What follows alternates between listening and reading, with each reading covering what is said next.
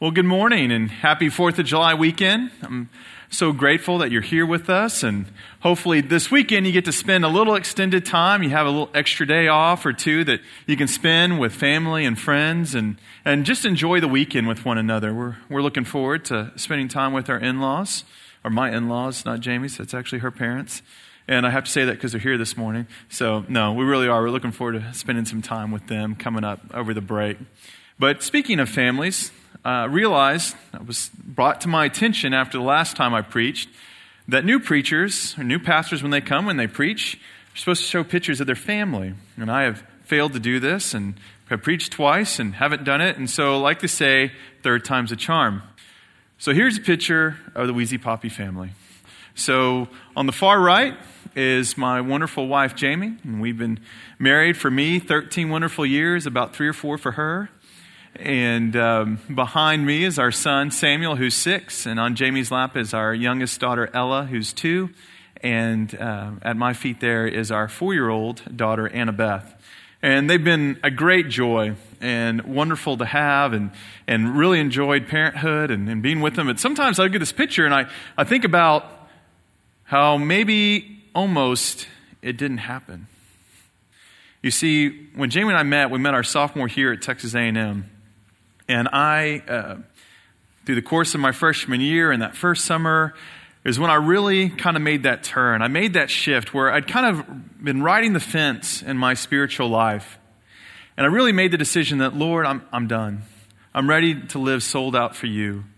And so through the ministry and the love of some of my friends, we came back and they got me plugged in here at Grace.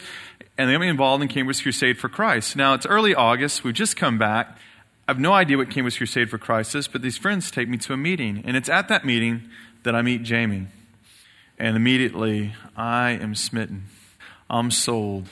I'm like, okay. We're setting things up, and we're trying to plan things. And they're like, we have a freshman picnic coming up, and we need an MC. And I said, I'll do it. I have absolutely no idea what this organization is or what it stands for, but Jamie is giving out door prizes, and I will get to spend tons of time with her, so I will MC. I'm your person. And I was just anything I could to spend time with her, I would do. And we'd go to crusade meetings, and Jamie's looking at me, and for me at this point, I'm a spiritual Neanderthal. My knuckles barely clear the ground. I'm so new in my faith and what I'm, trying to do and live for God. And Jamie, I think the worst thing that she ever did growing up was stay up too late reading her Bible at night. There was this big, vast difference between us, okay? And so I'll go and I'll say, hey, Jamie, can we do something together this weekend? And she'd be like, yeah, you know what? Some friends of mine and we're going dancing. How about you come with us? And I'm like, no, I don't want to go with your friends.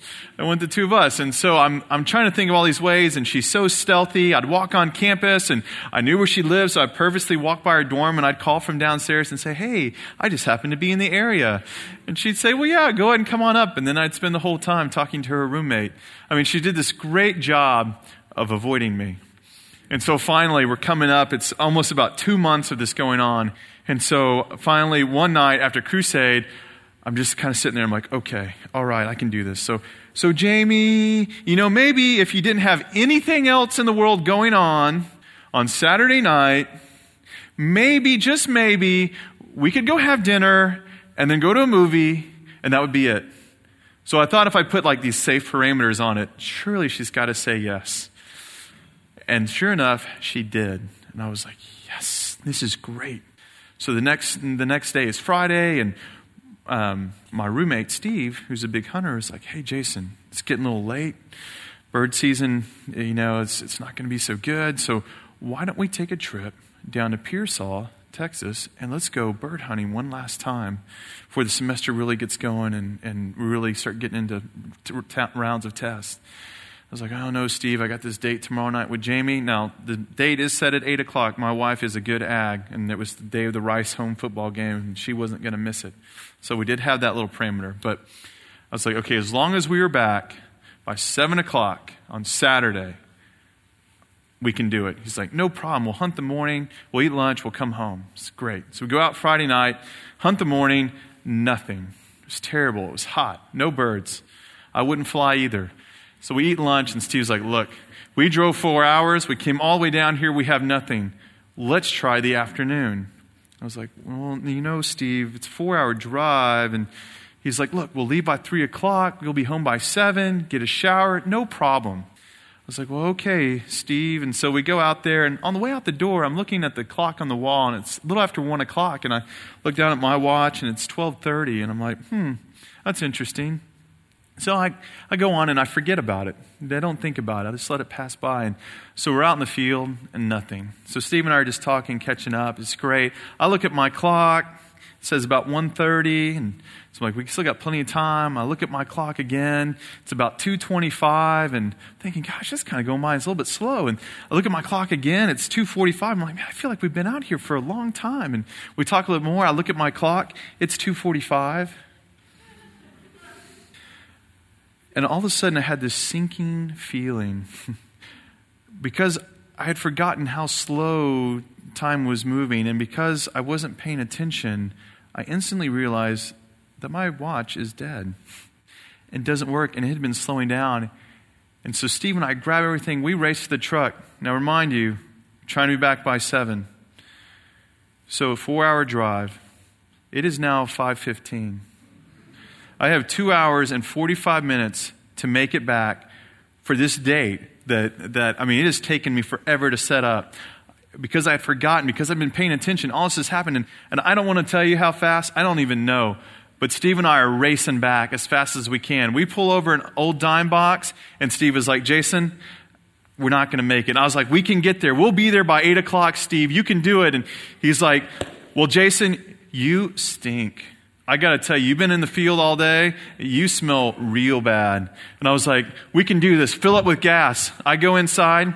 Dove Palmolive soap. I'm in the bathroom, big wash basin sink. I'm washing. I'm like, we can make this happen. I grab my clothes that I'd worn the night before up there. I put them on. I'm like, I am not missing this date. Sure enough, Steve and I, 8:05, we pull up at Jamie's apartment door.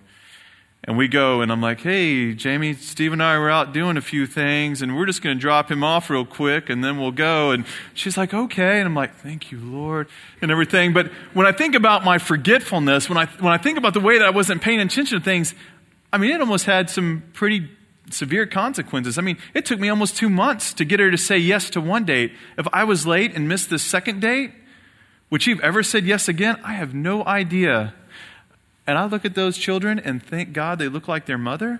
And I'm like, repercussions could have been big. But what I want to talk to you about this morning, something I want to bring to you is something that if we forget, if we don't pay attention to, has even bigger consequences, has an even bigger impact than what I was facing. Because the consequences, the impact of forgetting this and passing over it, not only affects us, but it affects our friends and our families. It affects our children. It not only impacts everything, these things, families, friends, children, and stuff now, but for generations to come. One thing that's often forgotten and overlooked, and that I'm talking about, is not really a thing, it's a person. It's God the Father. It's the first person of the Trinity, often known as the forgotten member of the Trinity. I remember a number of years ago, 8 or 9 years ago, I was working with one of my professors at Dallas Seminary on helping him with his notes and redoing this whole section, and we were going to teach it down in Brazil, and so we're putting all this stuff together, and I was excited that he asked me to do this, and I went back to my library, and I had tons of books on Jesus Christ, and I had a few books, a little less, on the Holy Spirit, and had absolutely none, maybe 1 or 2, on the Father.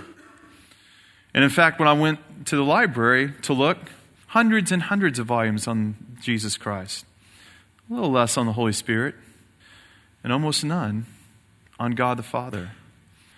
We often don't think about God. We often live in thanks and gratitude for what Jesus Christ did for us on the cross.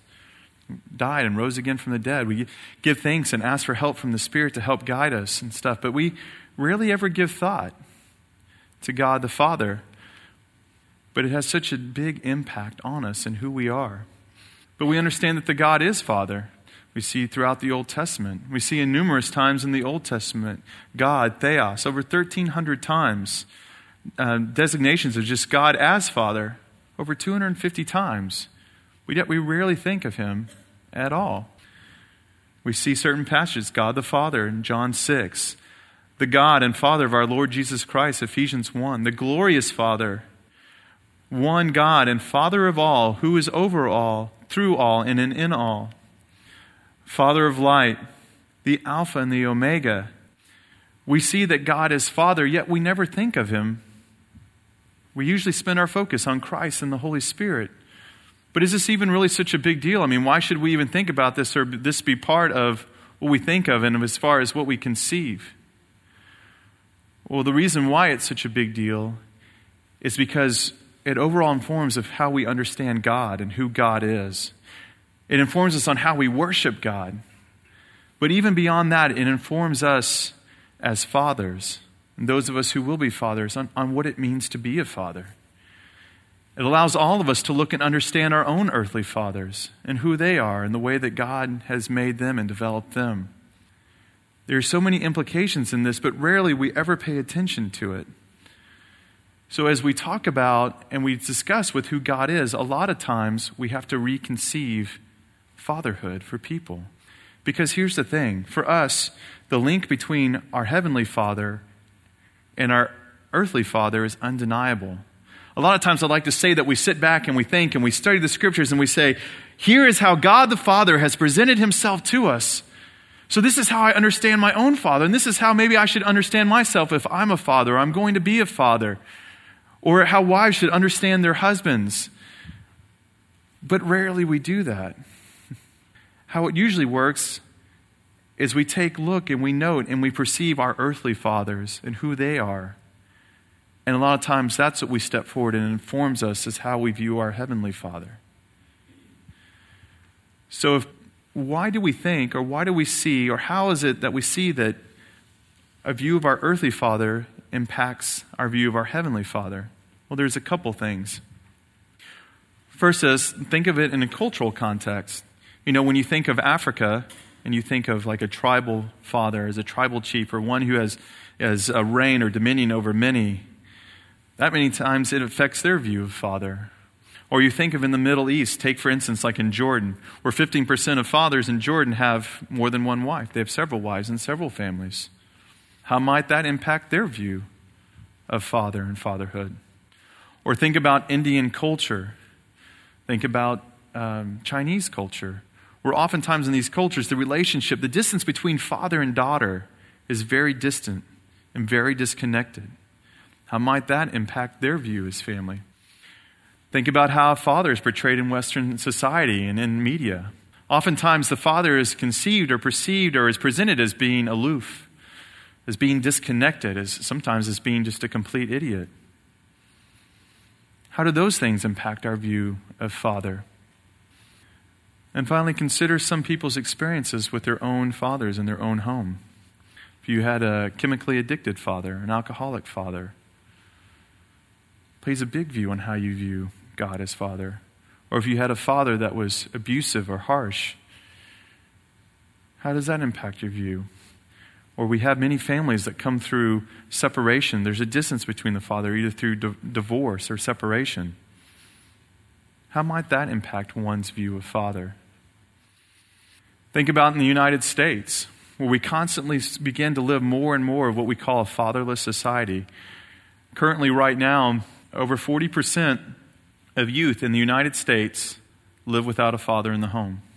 27 million children, 40% live without a father in the home. Now, these numbers are actually a couple years old, and I would guarantee you that the numbers have only increased since then, not decreased. 75% of children that come from one-parent homes will most likely see poverty before the age of 11 at some point in time.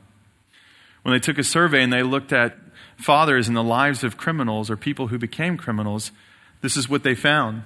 42%, basically their fathers were unknown to them. They were alive, but they had no idea who they were or where they were. 6% of their fathers were also in prison. 5% were deceased. 9.5% lived in other cities. 12.5% lived separately in the same city. Only 25%, actually less than 25%, actually lived where they had a father at home. And that becomes difficult for the way that we conceive fathers. Moreover, when we look at and we see who a father is at home, oftentimes fathers are portrayed or they're perceived by the media or where we are as uninvolved, they're unfaithful, and many times they're often irrelevant.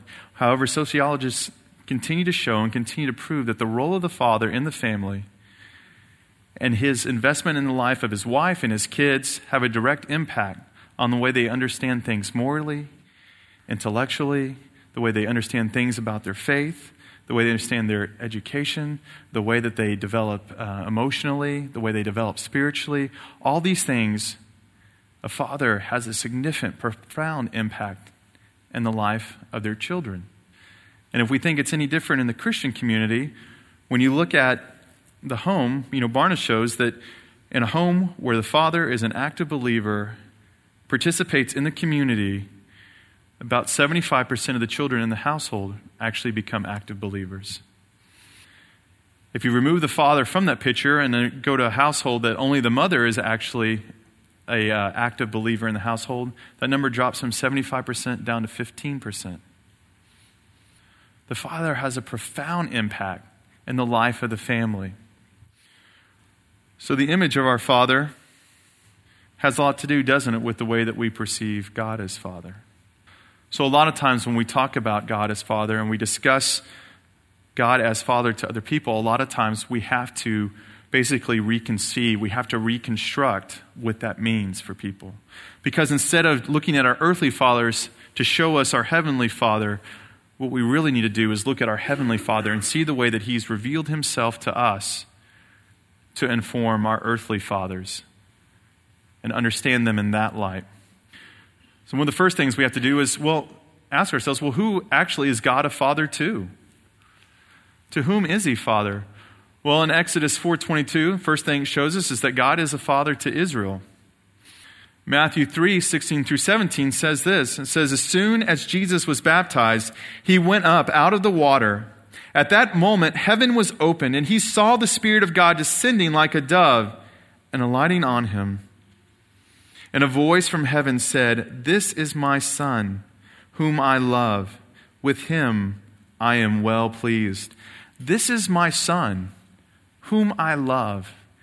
And with Him I am well pleased. So we see that God the Father is not only a father to Israel, but He's a father in a special way to the Son. In another sense, God the Father is a father to all believers. As Blake read earlier, Romans 8:14-16 says, for all who are being led by the Spirit of God, these are sons of God. For you have not received the spirit of slavery, leading to fear again, but you have received the Spirit of adoption as sons, by which we cry out, Abba, Father. The Spirit Himself testifies with our spirit that we are children of God. So not only is God a father to Israel, not only is He a father in a special way to Jesus Christ, and not only is a father to all believers, but He's a father in many different ways. He says that He is a father of glory. He is the father of angels in the sense that they are sons of God, as we're told in Job. And He again is also father to the fatherless. So in some way, in some sense, as the creator of all things, He is father to all. Psalm 68:5 says, a father is a father to the fatherless. A defender of widows is God in His holy dwelling. So we see how He is Father and to whom He is as Father. But as Father, how has He revealed Himself to us? How has He made Himself known? What do we understand? And to see that, we have to look a little bit into what the Bible tells us are the character and the roles of God the Father. And the first thing that we see, that He is Creator. He is what we use as a Latin term is the fons divinitatis. He's the divine fountainhead, the one from which all things flow, the one from which life comes forth. John 5 tells us that the Savior says that the Father has life and has given life, to the Son, and that He also is life. The Son says of Himself, I am the way, the truth, and the life. No man comes to the Father except through me. And we see that the Spirit has life as well. So those are realities, that they have life, yet the Father in a particular way is seen as the source of life for everything, even as through the Son and through the Spirit. He is creator. The second thing we see is that he is the sovereign ruler of all things. Many of us are familiar with Ephesians 1, where we see from the Father that it comes to the decree of God and how the elect are chosen, and that grace comes to us through Jesus Christ, and that we are sealed and indwelled by the Holy Spirit. But also, in some sense, the Father is seen as a transcendent ruler of all things. He is free, he stands apart and above his creation. He doesn't need his creation. He's not bound by us. He's outside of time and space and history. Yet as Father, he chooses to step in and to love us and to show his love in an exceedingly graceful way, where he brings his grace and his mercy. He freely allows us to come to him in an extraordinary way, and he allows us to call him Father. So while he is transcendent ruler, he's also the Father that loves in grace and mercy and allows us to come to him and call him Father. Third is that he's holy judge, or as Peter tells us, the Lord Chief Justice of the universe.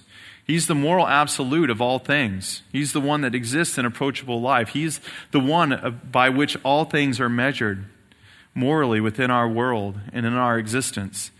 And all things that are contrary to his divine nature have to be brought to justice. So he is creator. He is the sovereign ruler. He is the holy judge.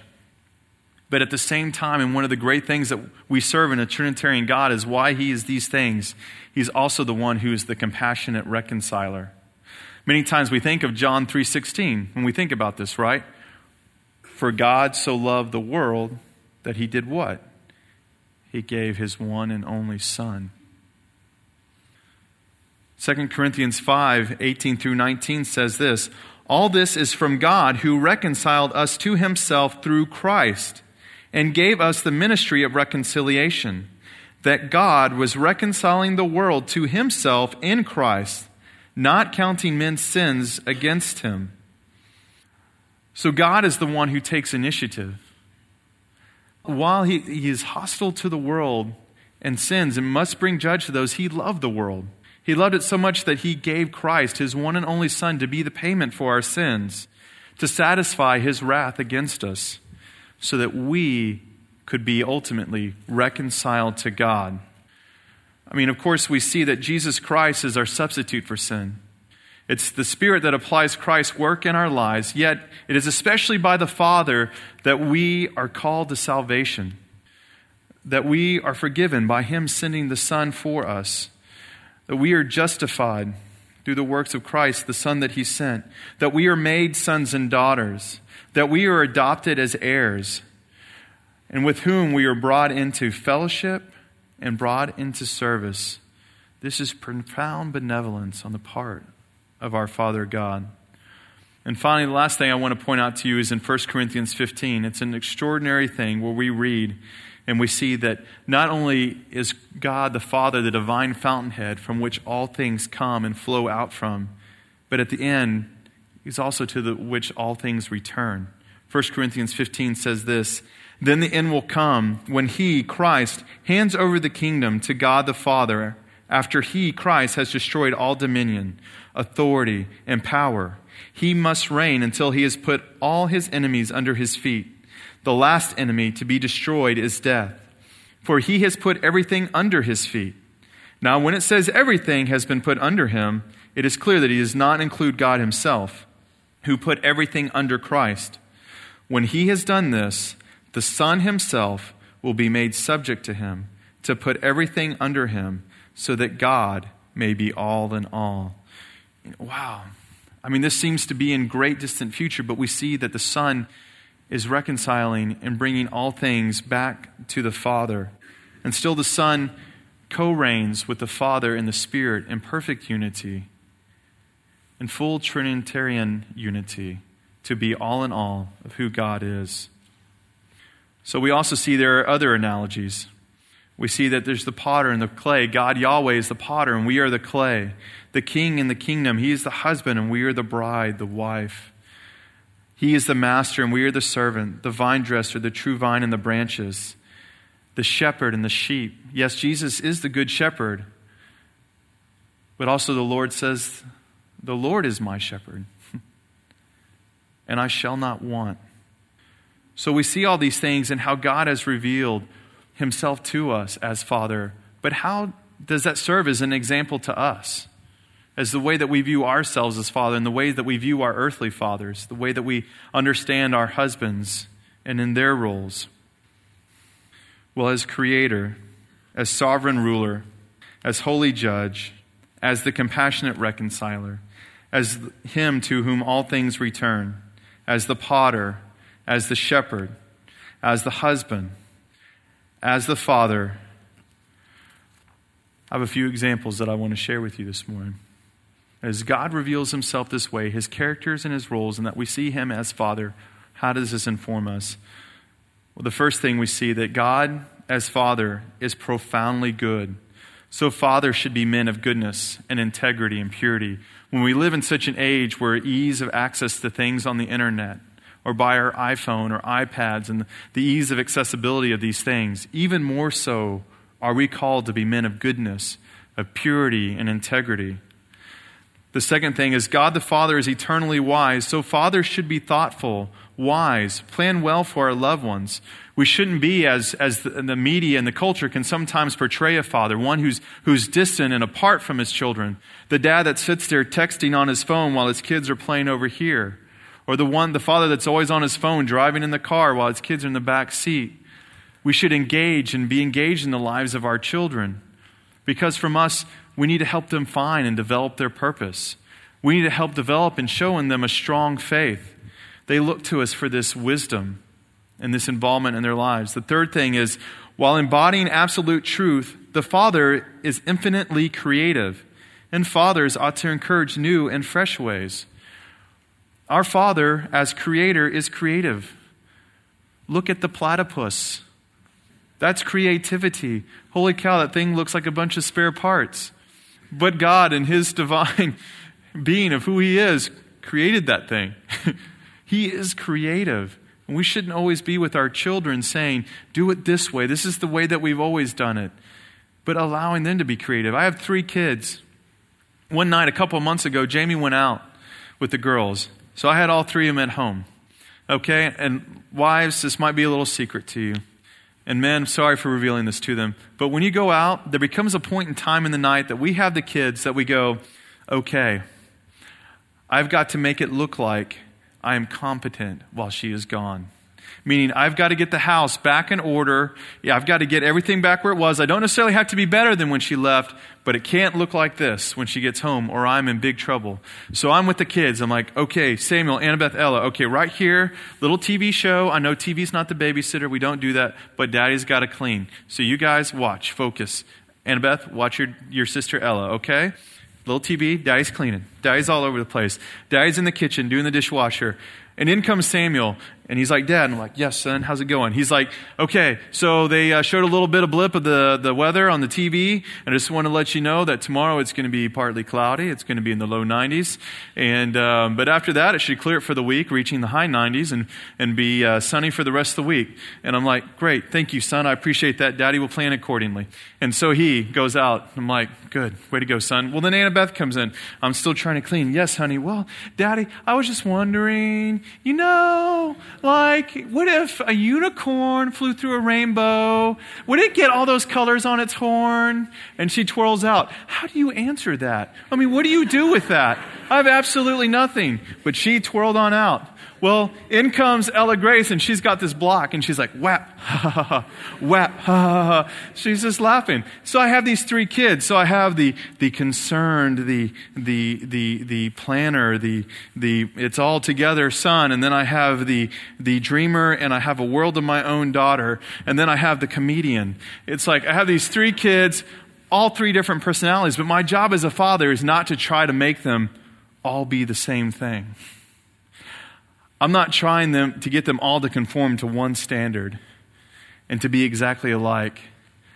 My job is to look at them in the uniqueness and the way that God has created them, the way that he has made them, the way that he has molded them, and encourage them in those ways. Each has their strengths and weaknesses, and it's great to watch them complement and see the things that they do. Back to the clicker. 4, as the Father loves the Son, so we are to truly love our children. Talking and listening to them are essential. God so graciously loves us as Father, so much that what did he do? He gave his own Son for us. It's unbelievable. And as fathers, we need to provide an environment in our homes where our children find a secure love, where our families find a secure love in who they are as love given by the Father. The Father listens to the Son. The Father responds to the Son and the Godhead. So just likely, we should be the same with our own children. 5th thing, as God disciplines his children, so God the Father guides and disciplines his children, not harshly, but firmly. God disciplines us. But why does he discipline us? Well, he disciplines us out of love. And that's the way in which we should discipline our children. Children without discipline will grow up with great resentment because they want that structure, they want that discipline. But discipline that comes out of love, like the Father does for us. 6th, as God the Father calls for respect, so fathers ought to act in such a way that requires respect, not out of pride, but in dignity. 7th, as the Father leads in the Trinity, so fathers should bring order and direction. We're to lead in our families as men, not like dictators. Within the Trinity, within the Godhead, we see each member self-giving and sacrificing in love for the other. And that should be the mirror, that should be the picture within our own families. The 8th thing, as the Father is self-giving toward his creation, especially persons, us, so the Father should be characterized by generosity and sacrifice for others, for his family and for others. One way I see this playing out too is not only self-giving within our own family, but also to others and those around us. The slide I showed up earlier, as you recall, will talk about that 40% of children in the United States grow up in a fatherless home. That would be me. I would be one of those 40%. And my father and I went through a time in our relationship that we just really didn't want to have anything to do with one another, or talk, or spend time with one another. Now, that greatly changed over the years. By the time Jamie and I got married, he actually was best man in our wedding, so our relationship is much different now. But there was a time where it wasn't like that at all, and my parents were divorced, and there was no father around. And I am forever grateful for 2 men who stepped outside of their own families to step into my life and said, this son is not my biological son, but I will step in and show him the love of the Father. And I am so grateful for that. It has had an immense impact on my life. That number of 40% will only grow unless those of us who are fathers look to those who don't have fathers and step into their lives. I want to encourage you men that have children of your own to look at your children's friends and see, is this a case here? Somewhere where I can maybe step in. It doesn't take a ton of time. These guys didn't spend a ton of time with me, but they were very purposeful in what they did, and it was huge. I want to encourage you in that way. So as we come to a close, as we see these things, there are 2 questions I want to ask you. One is, how is God a father to you? And also, how does he work in your life as father? These are 2 very important questions because how you answer them, what you say about them, is a reflection of how you view God and how you understand God, which has implications on the way that we worship God. It also informs us of how we should look and understand our own earthly fathers.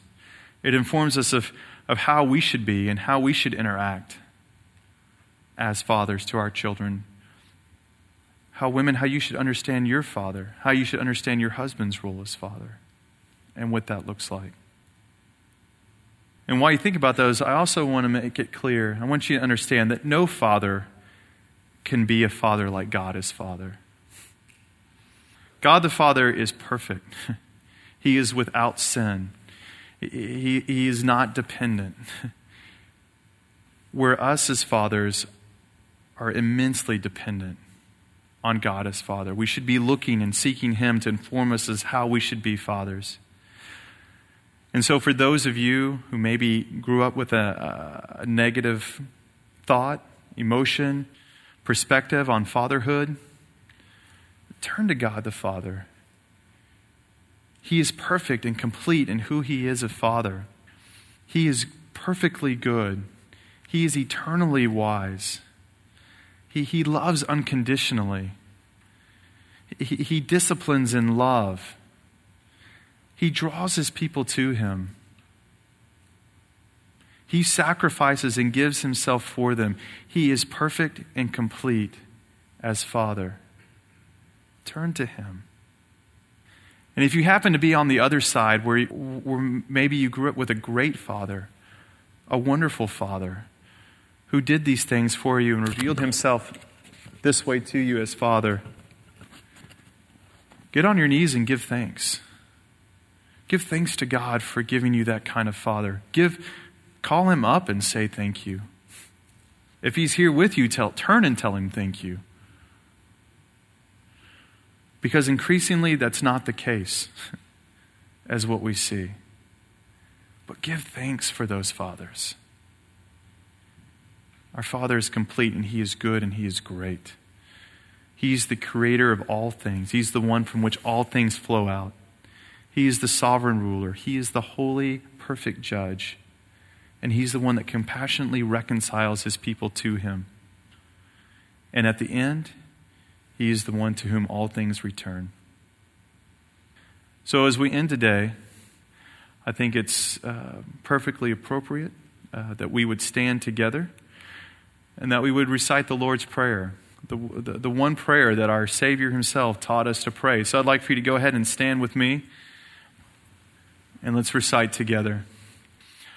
Our Father, which art in heaven, hallowed be Thy name. Thy kingdom come, Thy will be done in earth as it is in heaven. Give us this day our daily bread, and forgive us our debts as we forgive our debtors. And lead us not into temptation, but deliver us from evil. For Thine is the kingdom and the power and the glory forever. Amen.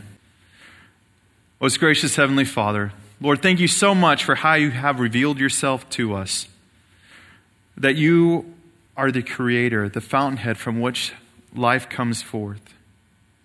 You are the one who is the ruler of all things, over all history, space, and time, but yet You step into Your creation with all grace and mercy. That You are the one who brings justice. You are the one who, everything that is against Your nature has to judge. But at the same time, You are compassionately reconciling Your people to us. Thank You for sending Your Son, Jesus Christ, to die on the cross and raise again from the dead for the forgiveness of our sins. And Lord, as we see, as time and things come to an end, that all things ultimately return to You. And because of this, we can see that You are a God who is infinitely good. And because of that, maybe we fathers and have fathers that are infinitely good and pure and men of integrity. We see that You are eternally wise. May we be husbands and fathers and people who have fathers that are eternally wise and have wisdom and give guidance. Thank You for Your unconditional love to us in our lives. May we be recipients of that and pour that grace of unconditional love out to others. Lord, thank You that You are one who disciplines in love. That You discipline us because You love us and want us to come back to You.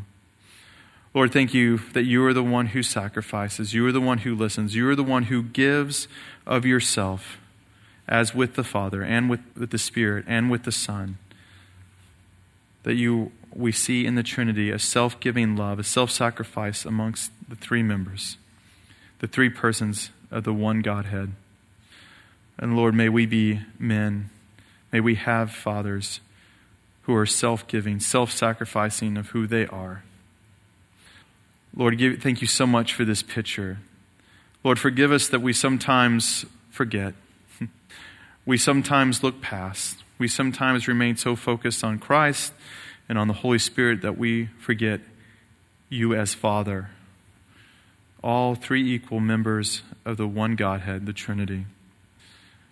Father, please allow us to bring these things to mind, to apply them in our lives, that we may take how you show yourselves to us and have that impact us as we understand our earthly fathers, or how we should be earthly fathers, how we should understand our husbands as Father. We pray these things in the name of your Son, by the power of the Spirit. Amen. Thanks so much, and we'll see you here next Sunday.